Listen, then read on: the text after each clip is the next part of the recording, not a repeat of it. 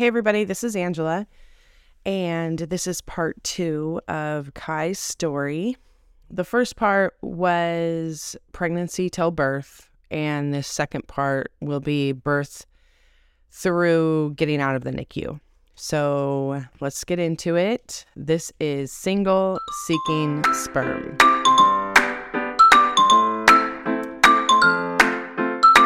Hey everybody, welcome back. To part 2 of Kai's story. Part 1 was heavy, I know. And part 2 is also heavy.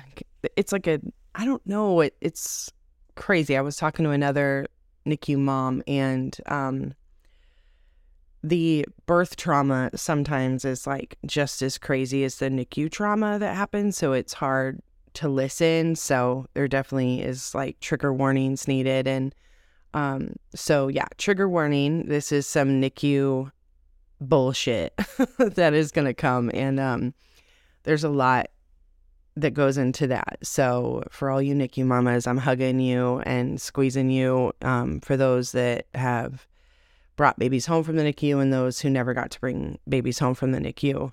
You are seen, you are amazing, you are a mama, no matter what, or a daddy, for those dads that are listening too. So yeah, we left off where I was given a little piece of paper that said that he was 1 pound, 6 ounces and 12 or 12 and a half inches long. And he was on a ventilator.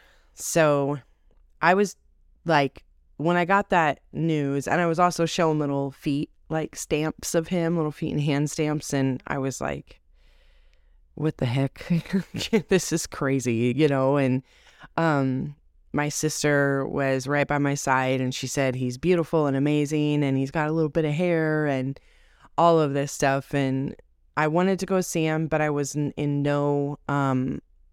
no place to do that at the time. I had just had major abdominal surgery, aka a C-section, and they wanted me to get up and walk and stuff before I go there, and just make sure I was okay while they were making sure he was okay. And I was like, okay, fine. So crazy story though, like my epidural, because I had to I had to, I don't know if this is normal, but I had to keep the epidural in for 24 hours, I believe it was. And I had like a morphine drip or whatever, where I could just push a button and it would give me morphine at a certain amount of time or whatever. And at one point I pushed a button and I felt wetness like all over my back. So I called the nurse to come in, and she like quickly grabbed the tubing that was like going into my back, and she was like, oh my God, your tubing broke and this was about to be in your back, and we would have probably needed another surgery to get it out. Oh God. So yeah, the tubing broke and almost went in my back and could have, paralyzed me. So there's that, but it didn't, thank God. So I just got put on, because I had about 8 hours left of it needing to be in there. So they were giving me morphine like in an IV instead. But that really got me to I was focusing on getting better and pumping, to be honest. And I'm not going to get into the breastfeeding journey right now and pumping. I was exclusively pumping, but we will have an episode for that. And I know that's another very sensitive topic, especially amongst NICU moms who are stressed out and not producing and all of that. And I was hyper focusing on it because I had nothing else to focus on. So it was kind of like a trauma response, I guess. So anyway, 24 hours later, I was able to go see Kai, and he was all hooked up to all kinds of machines, and he was in what they call an isolette, which is the incubator, and they were basically providing a uterus where my uterus failed. And I say failed, which is probably not the right word, but I'm still working through that. What had happened was they sent my placenta off for pathology, and they really didn't find anything except for it had calcified, like it had gotten hard as a rock. My doctor said that when he was cutting me open for the C-section, he had to like really, really try hard to get through that placenta because it was anterior, whatever, like it was just in the way or whatever it is. So he was like, it was hard, which is very weird. But I do or did not as much anymore. Feel like my body failed me. I know that, but it's nothing I did or didn't do that made that happen. It happened in my body, but it's not something that I made happen. It was going to happen no matter what I did. So there's that. And so now we're in the NICU and he is fighting for his life. He was having a lot of A, B's, and D's, like basically DSATs, like his heart rate would fall and his breathing would stop and his, like oxygen would go down. And there was like a lot of different things that were happening and it just kept happening. And there was so much beeping and it was very, very overwhelming at times. So he was on a ventilator for only 7 days, which is amazing. He was on oxygen though for about 3 months. He was born May 28th and he came off all oxygen on August 12th. So, just 2 days before my birthday. And we left out of the NICU September 21st. So we were in the NICU for 116 days. While in the NICU, he had, I think, 4 blood transfusions, which were very, very scary. He had some regression at times. He would be doing really good and then he'd be doing really bad. For all the new NICU moms that are maybe just listening to this and just getting in, there's about like the 1 week honeymoon period, they call it, 1 or 2 weeks. And then after that, it just seems like everything goes wrong. It's shitty. It happens a lot though. Just know that. And a lot of the babies pull through. I'm not here to give like a bunch of false hope, but at the same time, there's so many situations that end up good too. I currently have a friend who was at a hospital that she didn't love because they were not treating her right. But she went to get a second opinion because they had sent her home with her son and claimed him terminal, like said that he would not live past 1, basically. And so she took him to a different children's hospital, Boston Children's Hospital. And now, he just had a surgery and the prognosis is great. And, he's still not out of the woods, but he's doing better and she's going to have more time with him. And it's just, sometimes you just have to advocate. So, although I'm not here to give a bunch of false hope, I'm also not here to like spread doom and gloom because like Kai, who was 1 pound, 6 ounces, 27 and 1 week and 1 day gestation, but stopped growing at 24 weeks from what they could tell. Technically stopped growing at like 22 weeks, but he grew a little from 22 to 24 weeks. So, but no growth after 24 weeks.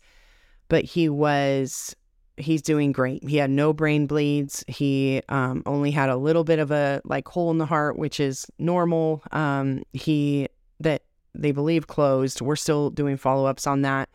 He had some ROP issues, which is like preemies get it. It's in their eyes and it's something that they watched but he didn't end up needing surgery for, thank God.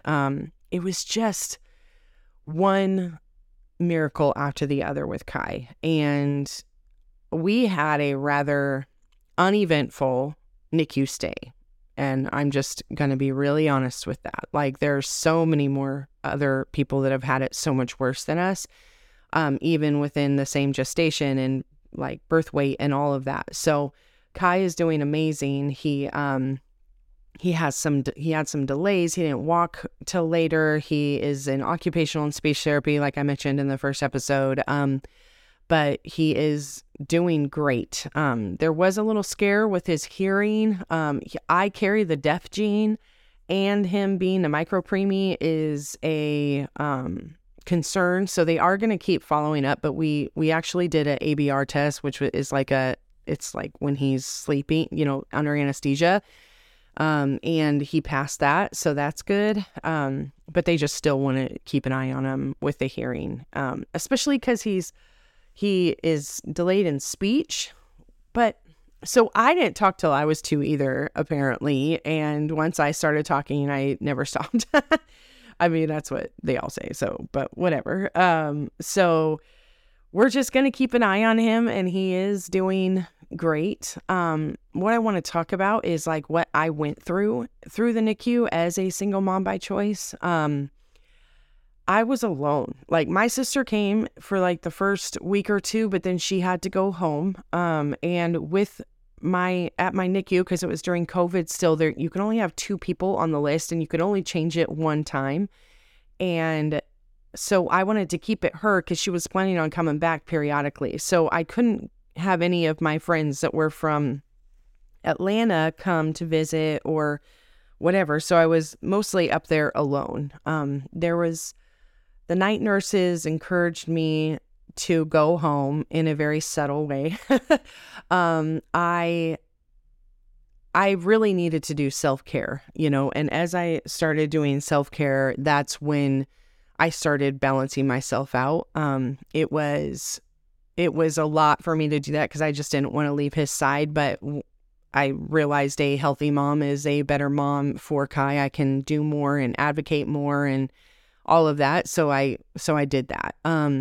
But it was all about getting in a routine for me. I did the same thing every morning, every afternoon, every time. Like it just helped me to know. So they knew exactly when I would show up. They were worried if I didn't show up and I hadn't called and all of that. So it was, wake up, pump, clean up the house, do some laundry, eat breakfast, go to Starbucks, get the Starbucks, and then go to the hospital. And I was at the hospital usually from about 12 o'clock till 7 o'clock, or sometimes earlier, depending on if I ate breakfast or not. So, but I was always there about 8 hours a day, 8 to 10 hours a day. And I just would sit there with him, and even though I couldn't hold him, like I couldn't hold him till that first week. And then even after that, there were times when he had to be under the blue light special, cause he was dealing with, where he was yellow. Gosh, I'm completely forgetting the name of it right now. You guys are like yelling it at me, I'm sure. But, anyway, that, and, so it was a lot. I think one of the main triggering moments for me and the things that really messed me up the most was watching other babies not make it. I can barely even say the word like pass away or die because it stresses me out to no end. So it's one of those things that there were 3. And they were right next to me. 2 of the 3 were when I was in one specific cubicle or whatever. So the way that this hospital was set up is there was like the second floor was for the most critical, like, so that was the NICU. They called it like special care unit. And then you had like A, B, C, D, E, and they were like aisles, right? And then within those aisles, there was a position you were in, and those spots were only divided by a curtain, and so there wasn't a ton of privacy, and you were kind of just in there with the curtain around you, and you could hear everything from the nurse's station to what's going on with the baby next to you and all of that. So when 2 babies back to back, and I'm talking within 24 hours of each other, came into the position, like the little spot right next to us, it was the same spot each time, and they didn't make it. There was one where it was very quick, and they did not know I was in the spot with Kai at that time. Like I was in our, why can't I think of the word? I don't want to say cubicle because it's not that, but for some reason it's like, whatever. You know what I'm talking about. And they didn't know I was there, and they were like doing everything to save this baby's life. And then they had to call the parents and tell the parents it's time, he's not going to make it, and blah, blah, blah. And so I heard them do that. And they said, we're just going to take him off support and then we'll bring him into you. And there was this room that they brought the babies into to kind of like have their last moments with their parents. And when the parents left, they're like, I just heard the nurses like, oh, okay, so do we shut off the vent first, or do we take the IVs out first? Like, I mean, it was all very clinical and very normal for them, but not for me. And I was like shaking in the corner, literally. And I made eye contact with one of the nurses at the nurse station, and she was like, oh shit. Like, you could just tell she was like, oh shit. Like, why is she here? You know, like they thought that they had gotten, but it all happened so fast. And so I was like, I whispered to her, I want to leave, take me out, like get me out of here. But I would have to go out the front way. I would have had to go right past the baby and everything, and then past the room where they would take the baby. And I did not want to do that. So I asked them to take me out the back. So they took me out the back, and it was like a whole thing. And I went to the pumping room and like broke down in tears. And the doctor came in and was like, you were not supposed to see that. I am so incredibly sorry. I thought that the nurses had cleared the room. You know, like that is, just know that baby's circumstances are completely different than your circumstances. And, you know, your baby Kai is okay. Like, he is not showing any signs of any of that. He's doing great. And I was like, I was like crying. So, that took a while to recover from. And then the next day, another baby came in to that same spot right next to me. And, I ran into the parents, in the hall, and the dad was like, said that, his son had been born with no kidneys. And he was like, have you ever heard of that happening and then making it? And I just need a good testimony and all this stuff. And God said that this is our promise, like this is our promised son and all this. And I was like it was like giving me really bad anxiety, you know, like I didn't know what to say. And they had kind of put me in a position, and I don't blame them, you know, like they're just grasping for straws. All they want is for their son to make it, you know, and I want their son to make it. And I'm sitting there, you know, and I was like, I don't know. And I kind of like walked away. Like, it was very awkward and I felt bad, but I had to like protect my own peace, you know, at that time. And, so I was sitting there, and they called the chaplain in, and the chaplain baptized the baby, and it was a whole thing. And they were praying loud, and they let the grandparents come in. And I was like, okay, I got to get out of here again. And so I left, and, immediately I went to the charge nurse and said, I need to be moved. I don't even care if no other babies come into that position. I can't be here in this position right now. Like, I need to be in a different spot. And they were like, okay, we get it. This doesn't usually happen. We're really sorry. So they moved me. And then, not that day, but the next day, right, like 2 positions down from me, another baby passed. But like, they were very good at warning me. The doctor came over. They said, you might want to leave. Like, so it was way better protocol at that point. And it was at that point where the charge nurse directed me towards a therapist. And that was like what saved me.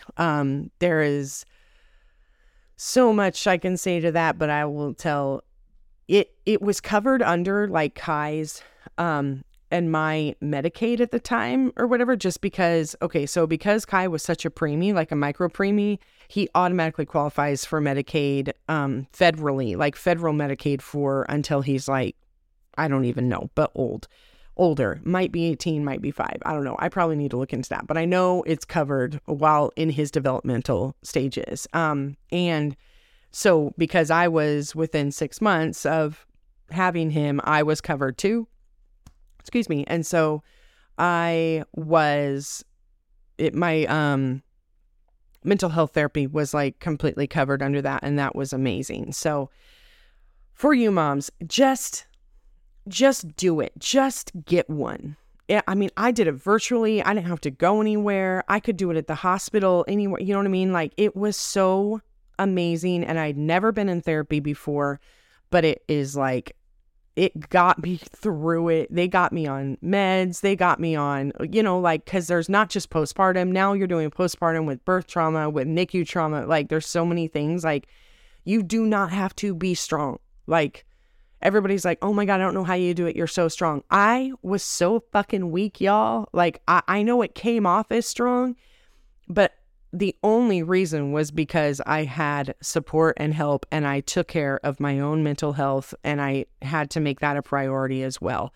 And so there are so many things that happened that could have made this spiral, but I chose to take care of my mental health. And I firmly believe that therapist saved my life.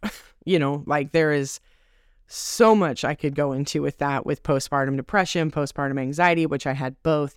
And we will get more into that, but I just wanted to say that it is okay to be like, as a NICU mom, to feel like you're absolutely spiraling out of control, because it's okay to feel like that if you're not a NICU mom, if you're just like a new mom and you're like, what the actual fuck is happening? Like, I have to keep this baby alive on my own. Like, when Kai came home from the hospital after 116 days, and I was so excited, and he came home on a NG tube, which is like a feeding tube at his nose for overnight feedings. He had a heart monitor on him that would constantly going off, like all of this. And I was just like, oh my God, like, without the medication I was on, I really don't know how I would have done it. And I was so excited for him to come home. And when I tell you, sheer terror went through my body when they pushed me out of the hospital doors in a wheelchair, because you still had to be wheelchaired out. I was like, wait a minute, now I have to keep him alive? And just 20 seconds ago, an entire nursing staff was keeping him alive. Like, wait a minute, I'm not ready for this. And I can only fucking imagine what it would be like to have a baby and 2 days later be sent home with an entire human being and be like, hey, good luck, keep him alive. Oh my God. It just doesn't seem right. Like, we have no postpartum benefits. We are like, the clock's ticking now that you've had the baby. As soon as that baby comes out of your like body, now you have 12 weeks unpaid. Like, that is what the United States like gives us.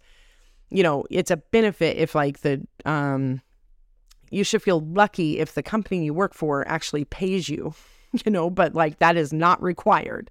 So, and now you have to just keep this human alive while recovering from like either pushing an entire baby out your vagina or having it cut out of your stomach. So, and even worse, if you don't come home with a baby and now you have to just go back because they're like, okay, we'll take a couple weeks, but you're not taking care of a baby, so you should be fine. Like, that's some fuck shit. Don't get me started. So anyway, Kai came home, and he just, after about a week, I pulled that NG tube out and was like, you're doing fine. And he's been doing good. He's developing. He's just the most perfect little kid ever. And he turns 2 in a couple weeks on the 28th. And I'm so excited for that. And I don't know, doing this alone was definitely a challenge. Going through the NICU journey and having a micropreemie as a single mom by choice was a huge challenge. But my little Instagram people and my social media following and whatnot, helping me and buying every single gift on my gift registry before I could even share it with my people, my in real life people. They bought everything and took care of me, and I showed up to home and there was just boxes and boxes of Amazon gifts and stuff that people had sent for Kai. And because I never got a baby shower. Like, to this day, I've never had a baby shower. And I'm good. I mean, I'm one and done, so I'm good. But it was like a surprise baby shower to show up, and all of those gifts were there. So if you were one of those, I thank you so much. I did not get around to sending thank yous because, I was dealing with a NICU journey at the time. But I am very, very grateful. And for all those that have recently bought Kai birthday presents through his little gifts, his little birthday thing birthday list on Amazon. Thank you for that too. And I don't know, the NICU journey, yeah, it was crazy, but I am very grateful for the staff and everything. And we go to the little NICU reunions at the zoo here every year, and that's great. I just encourage you to, if you are dealing with that right now, just get a community around you, find those that understand, and reach out to me if you need to. I'm a single mom by choice, all one word, on Instagram, or single seeking sperm. The E in sperm is a 3 because Instagram be like trifling me. So, but you can look me up and connect with me on there, and I would love to talk. And yeah, so that's it. Thank you for listening, everybody. And I feel like I've only scratched the surface, but we have a whole podcast and, lots of episodes down the road to cover more. But I really appreciate you guys all for listening. And this is Angela signing off from Single Seeking Sperm.